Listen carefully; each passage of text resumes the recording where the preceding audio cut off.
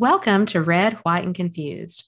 I'm your host, Heather Evans, and today we are discussing the COVID 19 pandemic and governors' responses to it across the country. I'm joined today by three guests. First, we will be talking with Miranda Cascio, who is an instructor of nursing at the University of Virginia's College at Wise. She also works as a registered nurse in the emergency department at a local community hospital here in southwestern Virginia. We are also joined by Andrew Sanders, who is an assistant professor of political science at Texas A&M University, San Antonio. His research and teaching focuses on conflict and conflict resolution and Texas politics. Our third and final guest is Gail Helt, who spent nearly a dozen years as an analyst at the Central Intelligence Agency focused on China, and also spent 2 years supporting President Obama's effort to transfer detainees from Guantanamo ahead of its intended closure. Professor Helt's research interests include democratization, human rights, and Asian politics. So let me begin first by thanking all three guests for being on this program today. And I actually want to begin with discussing how COVID-19 is going here in Southwest Virginia. Miranda, so my first question is for you as someone in the healthcare industry. What are you seeing in your position as a registered nurse working at a community hospital here in Southwest Virginia when it comes to COVID cases? Well, Heather, I think what we're seeing in Southwest Virginia is really paralleling what we're seeing nationwide. I think the majority of people know at this point that in mid-June, overall COVID cases had fallen relatively low. In Southwest Virginia, our average 7-day average daily case rate was only 1 to 2 individuals, even up until the end of July. In that month time span for Wise County, where the University of Virginia's College at Wise is, daily case rates have gone from 2 to 19, which, I realize in the scheme of things is not that many individuals, certainly not at the levels you're seeing in Florida, Louisiana, and Texas. But if you're looking at percentages, to go from 2 to 19 is a several 100% increase. And just to put that into a little bit more of a frame of reference, in June, the average cases for Southwest Virginia as a whole were about 10 cases a day. And now we're seeing upwards of 150 cases a day in Southwest Virginia. So again, that same increase that we're seeing not just in Wise County, where the college is located, but across the region. And then it's also paralleling what we're seeing nationwide. The difference with this Delta variant that's different than some of the cases we saw in 2020 is, well, a couple of different things. We're seeing more pediatric cases. So individuals under the age of 18, still not a huge percentage of the population, but we are seeing several cases in that population. And then again, the breakthrough cases for people that are vaccinated, those are representing an increasing number of the positive cases, just the positive test cases. Luckily, we are seeing that vaccinated individuals are not who we're seeing in the hospital. They're not the ones that are being admitted. Really, the high percentage of those hospitalizations are people that are unvaccinated. Let that be a case for going out and getting the vaccine if you have not already. As far as trends go, for overall positive cases, really the age group that we're seeing the most positive cases is the 20 to 60-year-olds. Actually have the highest total overall positive cases. Hospitalizations are skewing a little bit higher on the age range. So 40 to 80 plus are the population that's being hospitalized. And then overall deaths are again a little bit higher. 50 to 80-year-olds plus is who we're seeing dying from COVID-19. And again, that trend mirrors exactly what we're seeing nationwide. So every age group is being affected, especially with this new Delta variant, everywhere from babies all the way up until the extremely elderly population. So as a registered nurse, I'm definitely seeing, in my shifts in the emergency room, I'm seeing a lot of people coming in for COVID-related symptoms, people coming in just wanting to get tested. A lot of the people that I'm seeing are people that are not vaccinated and are not wearing masks and following social distance guidelines. Ballad Healthcare, which is the hospital chain that serves 21 counties in Southwest Virginia and Northeast Tennessee, their positive rate for testing has increased to 16% in the past 7 days. And the main thing that they are seeing is the amount of patients that are requiring a ventilator has increased something like 250% just in the last 15 days. And also their pediatric population has doubled in something like 500% as far as pediatric patients that are requiring hospitalization over the last 15 days. So the Delta variant is definitely hitting this area very hard. And we've got the data to show that, our numbers are really increasing. Have you seen an increase in children, especially given back to school? We have seen an increase in positive cases for those pediatric patients that are being brought in for symptoms and for testing. At our particular location, luckily we have not had serious pediatric patients that require hospitalization or transfer to a larger status hospital. But I can tell you, as somebody who has kids in primary and middle school in Southwest Virginia, I think just in our school system, we have received 5 or 6 separate COVID-19 notices over the past 2 weeks indicating pediatric positive cases. Whereas all of last year, there was 1 pediatric case in my son's middle school and no pediatric cases in my daughter's primary school. And that's just 2 weeks in with mask mandates. I know exactly how you feel about that. My children are also back at school in Washington County. And they've been at school now for 2 weeks. And out of those 2 weeks, we've received a notice across 8 days. And that's just one elementary school in the county. And so I can't even imagine how many cases there are throughout the county or even throughout the region. Now I would like to shift gears only slightly to what we're seeing in multiple states regarding different types of policies when it comes to mask mandates. While most states allow school districts to determine their own mask policies, some have fallen on either side of the debate.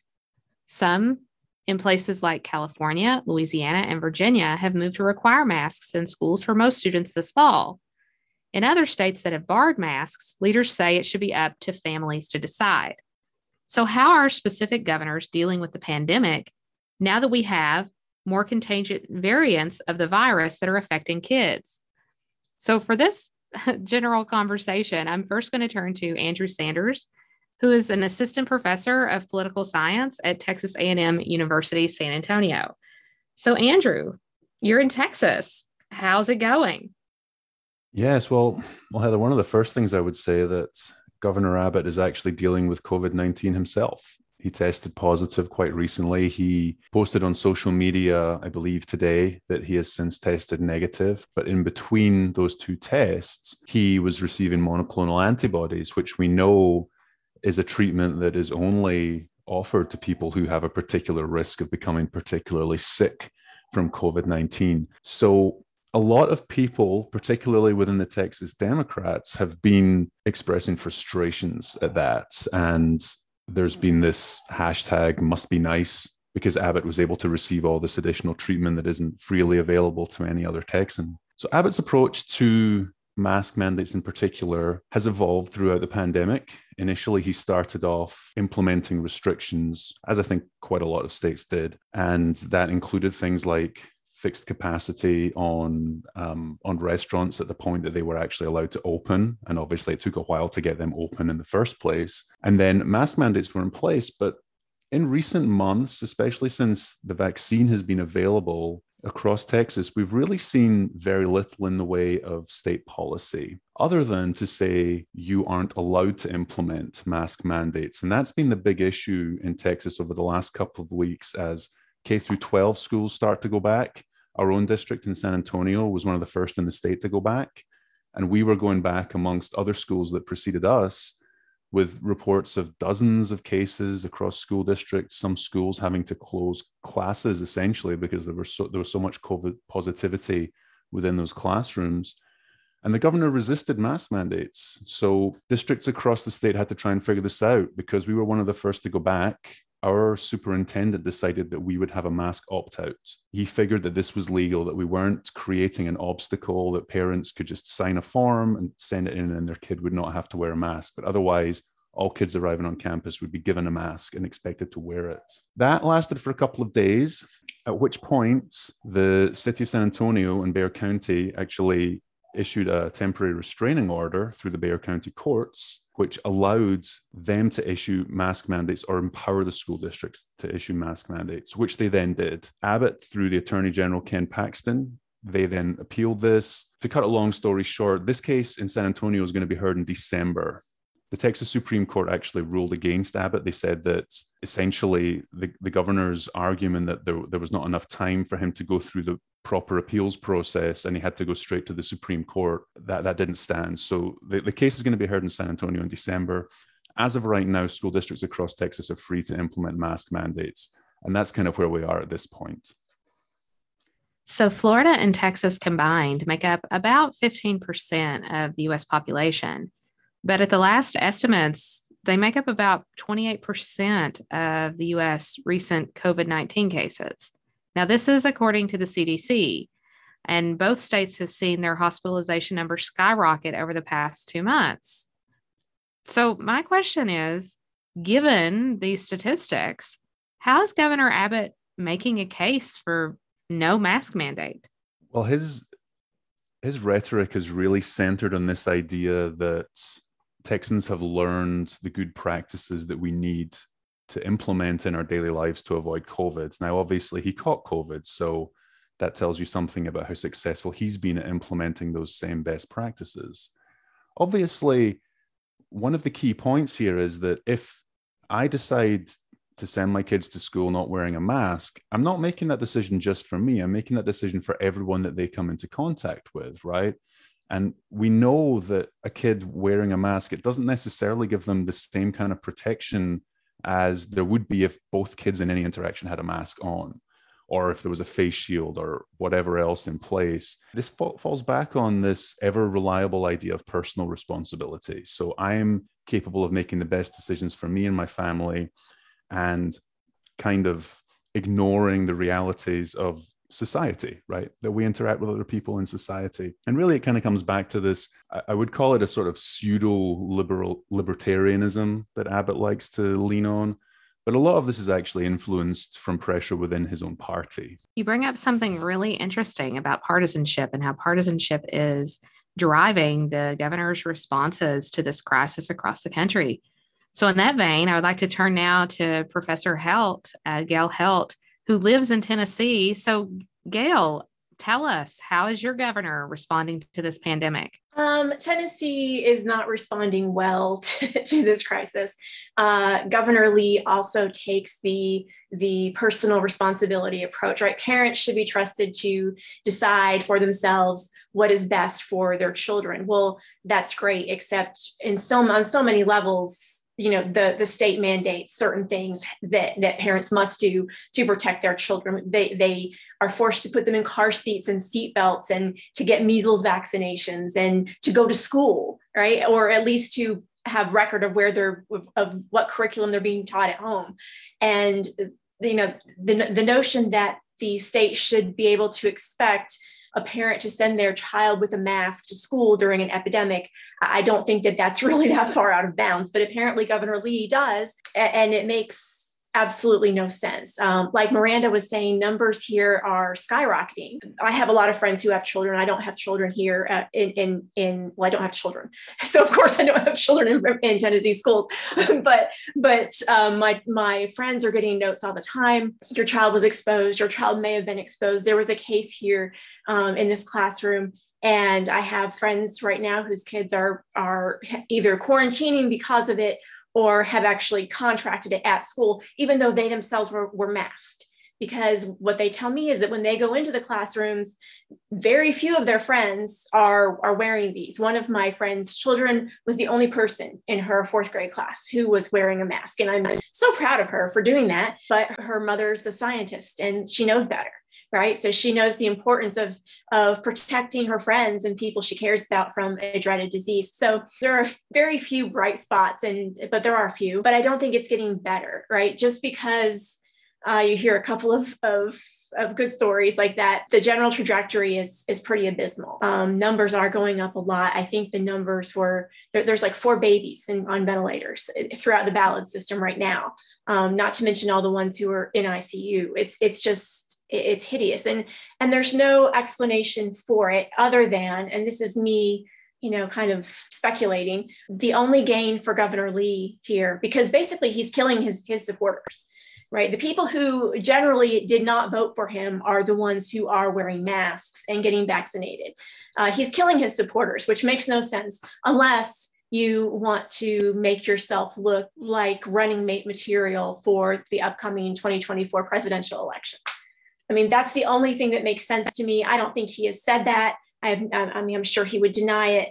But if he sees himself as a potential running mate for maybe a DeSantis or an Abbott, he's got to compete, right? Those 2 governors are getting a lot of attention. It's bad attention. Right. They're getting a lot of attention. They're getting their name out there. Name recognition, even if it's for a really bad reason, is still name recognition. People may forget why exactly they know your name, but they'll be like, oh yeah, he was the governor of Tennessee. He was a Trump supporter. Sure, I could vote for that guy for president. I mean, I think that there's a lot of that involved here, not just with Governor Lee, but with a lot of these governors who aren't doing the right thing. Yeah, you make a really great point, especially when other governors are being called out by name by the current president of the United States. Now, just to pause for just one moment, this is a great conversation. I want to remind our listeners, hi, everyone.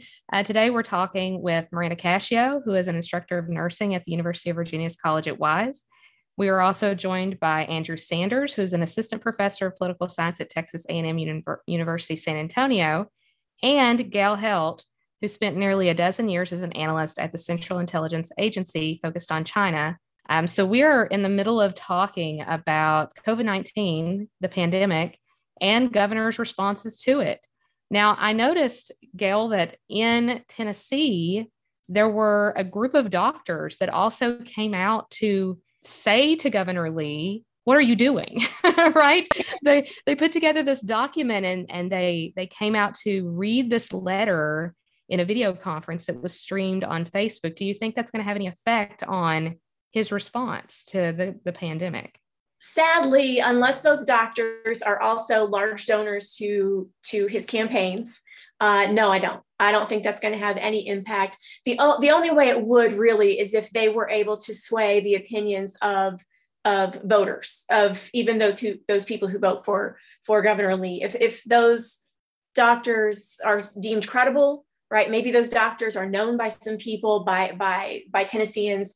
If they can start changing public opinion, that would stand the greatest chance, I think, of swaying Governor Lee on this issue. But the doctors directly, no. I mean, he's disregarded science all along, right? He's always refused to do a statewide mask mandate, leaving it instead to local jurisdictions to do that. Tennessee's weird. They have a state health department that has jurisdiction over like 95 counties. And then there's 5 or 6 counties that are autonomous in their health decisions. I don't know how else to describe that, which seems odd to me. My county, Sullivan County, is one of those that can technically decide for themselves, but there seems to be a lot of fear in terms of what the governor could do in terms of retribution this time around. He's threatened schools. The speaker of the Tennessee legislature said that he would ask Governor Lee to call a special session to find a way to penalize schools who do implement a mask mandate. So, I mean, it's a pretty hostile situation. Rhythm and Roots, right? Bristol's annual country music celebration. They've had 4 fairly well-known acts pull out because of the lack of masks and or lack of vaccines that are required to attend. And the organizers for Rhythm and Roots have said, well, look, we respect their decisions and that's great. The show's going to go on. We've stepped back. We've considered what it is that we need to do and what we can do. And we don't believe that absent a mask mandate, a state mask mandate, that we can actually do anything more than nothing, really, because that's what they're doing. So there's this fear, and that's a private organization. That's a private festival that has nothing to do with the state. I don't know if it gets state funding. I honestly don't know that, but there's no obvious reason why it would need to capitulate to the governor in this way. And yet it has. And that's disturbing. So they're going to bring in masses of people into my town. And, it's going to be a super spreader event because people are going to be packed shoulder to shoulder on the streets of Bristol. There's not going to be, it's not like it's an open field, right? There's not going to be much air moving. It's going to be a mess. And our hospitals, doctors and nurses are already begging us to mask up and get vaccinated because they can't take anymore. Okay, so this question is actually for you, Gail, and for you, Andrew. In both of these states, do you feel like there's some sort of a magic number that once COVID cases get to this particular point, there's a tipping point and these governors will say, you know what? Yeah, we should probably have mask mandates at the school. Or do you think that we're kind of beyond that neither of these governors will ever institute a mask mandate? Andrew, would you like to take that one first? Sure. Yeah, I think that it's unlikely. Governor Abbott changed his executive order. The previous order actually permitted local control over pandemic mitigation at the point that a district hit 15% of hospitalizations being COVID patients. And we're at about 16% right now, a little more. And the reason we can't do that is because his new executive order removed that privilege, if you like, from the local county, from Bexar County. I honestly think that Governor Abbott is very deep into the culture wars part of his campaign. And it's regrettable for all of us that mask wearing, vaccination, pandemic mitigation generally has become part of this culture war phenomenon that we're involved in. Obviously, it's quite easy for him to just do nothing and just say, well, I told you to get the vaccine, or I recommended you to get the vaccine. But when you tell someone to get the vaccine and then add that it's always voluntary, there's always that get out. Now, the one interesting thing will be at the point when the Pfizer BioNTech vaccine, and I believe the Moderna vaccine as well, get full FDA approval. That's the point at where we may see the increased pressure on mandatory vaccinations.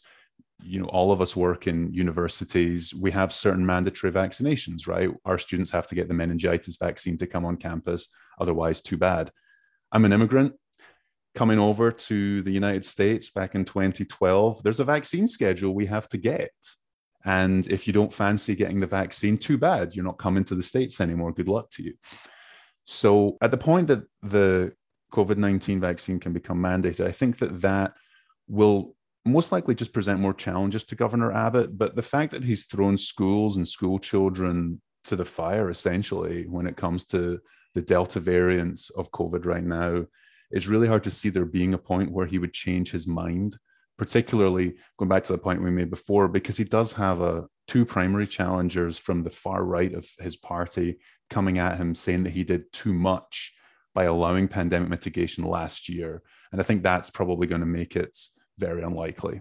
And Gail, what do you think about in Tennessee? Is there a point that you see this shifting for the governor, or is he in it for the long haul with no mask mandates? I don't know what that would be. It seems like he is in this for the long haul. He's personally invested now, I think. But also, the only thing that I could imagine might inspire him to change course would be if there were, God forbid this happens, a significant number of small children dying from this. I do think that that's the one thing that could get people up in arms enough to start making demands of the governor. Now, whether he's going to be swayed or not by those demands, I don't know, right? I mean, there's people dying every day as it is. People are going on ventilators every day as it is, and he doesn't care about that. But usually when little kids are involved, people's hearts tend to soften a little bit. That's the only thing that I can imagine happening to change the course of what's going to come for the next couple of weeks or months into here in Tennessee. It's just disturbing. And I mean, you can see the vitriol, even when it comes to children. There was that school board meeting in Franklin, the one that was all over social media and all over the news. And you had medical professionals going out and people coming up to their cars, trying to keep them from leaving and saying, we'll come and find you. Most of those people out there in that parking lot being confrontational weren't even parents with students in that district. There were a lot of people who were just there to score political points. And those are the people whose voices seem to have Bill Lee's ear. And that's dangerous for all of us. That's a great point. And Miranda, coming back to you for a moment and what you're seeing in the healthcare system here in Virginia, where do you see this going over the next month? Have there been requirements for individuals working there to be vaccinated? Well, to follow up on what Gail said, I mean, Ballad Health is reporting that 30% of their positive daily cases over the last 2 weeks have been pediatric patients. So while those pediatric patients, again, like I said earlier, are not being highly hospitalized, although the numbers are higher than they were over 2020, we are seeing a lot more cases. I think what we're going to see is an increase in rates and cases and hospitalizations. There seems to be this pervasive idea, and it's based a little bit in science, that Delta variant, is going to hit a community very hard, but then be over with in, 3 weeks from now, that somehow we'll have this short-lived spike and then the community will move on from that. There is some evidence to show that because the Delta variant does spread very quickly, that we will see a much faster spike rate than we have seen with the earlier versions of the virus. But that doesn't mean that, 3 weeks from now, our population and our communities and our schools are going to be free of getting COVID vaccine. So I think we're going to keep seeing numbers rise as long as vaccination rates stay low. Appalachian Highlands is only at about a 38% vaccination rate overall, whereas Virginia, I think, is about 55%. So our vaccination rates are really low. Local businesses are not mandating mask use or social distancing. So all of those things, those are things that we know work to prevent the spread of COVID, is social distancing, masking, and vaccination. As long as those things are not prioritized and pushed and supported by members of the community, business owners, politicians, and people in power, we're gonna be fighting this pandemic forever, it seems like. And to your question about healthcare in the region, so a couple of weeks ago, Kentucky, a contingent of I think about 10 different hospital providers across Kentucky, came out and said that they were going to mandate vaccines for their employees. And 2 hospital systems that really affect us is Pikeville Medical Center, which is located just north of us in Pikeville, Kentucky, and also ARH, which is directly to the west of us over in Hazard and Harlan, Kentucky. They have stated that they're going to mandate employees to get the COVID vaccine. Ballad Health, as of yet, is not mandating vaccines for their employees and contractors. However, I would anticipate that the leadership of Ballad will be taking a look at that policy once the COVID vaccines get full FDA authorization. It is really interesting to see how this is progressing through the healthcare industry in multiple states. Andrew, my final question is actually for you, and it's about Greg Abbott. How is all of this tied to his reelection? Well, one of the things that's happening within the Texas Republican Party is that there's this fairly radical wing that has kind of coalesced around 2 people. Former Texas Republican Chair Allen West, who was previously a congressman in Georgia, moved to Texas and eventually became the Texas GOP leader. He subsequently resigned. He wasn't a leader for very long. And the other is a former state senator. And both of these individuals have been pressuring Governor Abbott from the right. Now, Governor Abbott has always been the most popular politician in Texas. Obviously, our statewide politicians are all Republican, and they have been for quite some time. But out of the 3 main ones, Governor Abbott, Senators Cornyn and Cruz, Governor Abbott always polls really well. One of the things he's been successful at doing is reaching out to moderates. He's always had this moderate appeal. He's always been fairly superficially rational. And what's quite interesting from a political scientist perspective, if we set aside being a Texas resident and having to deal with all the stuff that we've talked about, what's interesting from the political science perspective is that there's a big question about whether or not he's going to retain that center going into the gubernatorial election, which is next year. He might be able to see off his primary challengers, but is he going to be able to see off a particularly high-profile Democratic candidate? So you see a lot of pressure from Texas Democrats on people like Beto O'Rourke, who have pretty significant name recognition, who did very well in a statewide election back in 2018. Other increasingly prominent Democratic figures are people like Harris County Judge Lina Hidalgo, who has been one of the leaders of the Texas Democratic efforts throughout the pandemic. She's young, she's a first-term judge, but there aren't that many other figures that obviously spring to mind when you think about who might be the Democratic candidate for governor. So there's a lot of pressure on Abbott from the right. Whether or not that damages him from the left, insofar as that's the thing, that's something to look at. The other thing, which was alluded to in a previous response, is does Abbott have his eye on the Republican nomination for president in 2024? A poll that came out today suggests that he's polling around 1%, which is miles behind people like Governor DeSantis in Florida, who's up at about 25%. It's quite far behind Donald Trump Jr. It's quite far behind figures like Nikki Haley, who recently appeared on CNBC News, I believe, to criticize President Biden's withdrawal from Afghanistan. So he's really far behind. And obviously his response to COVID hasn't helped him in any way from a national Republican perspective. And that's going to be something that will pose a significant challenge for Abbott, irrespective of whether or not he retains the State House in 2022. Gosh, there is so much that we could continue talking about today. So thank you all for joining me on this program. And thank you, listeners, for tuning in to hear a little bit more about COVID-19 and governors' responses to the pandemic. If you missed any piece of the broadcast today, you can listen to this program again at www.wehcfm.com.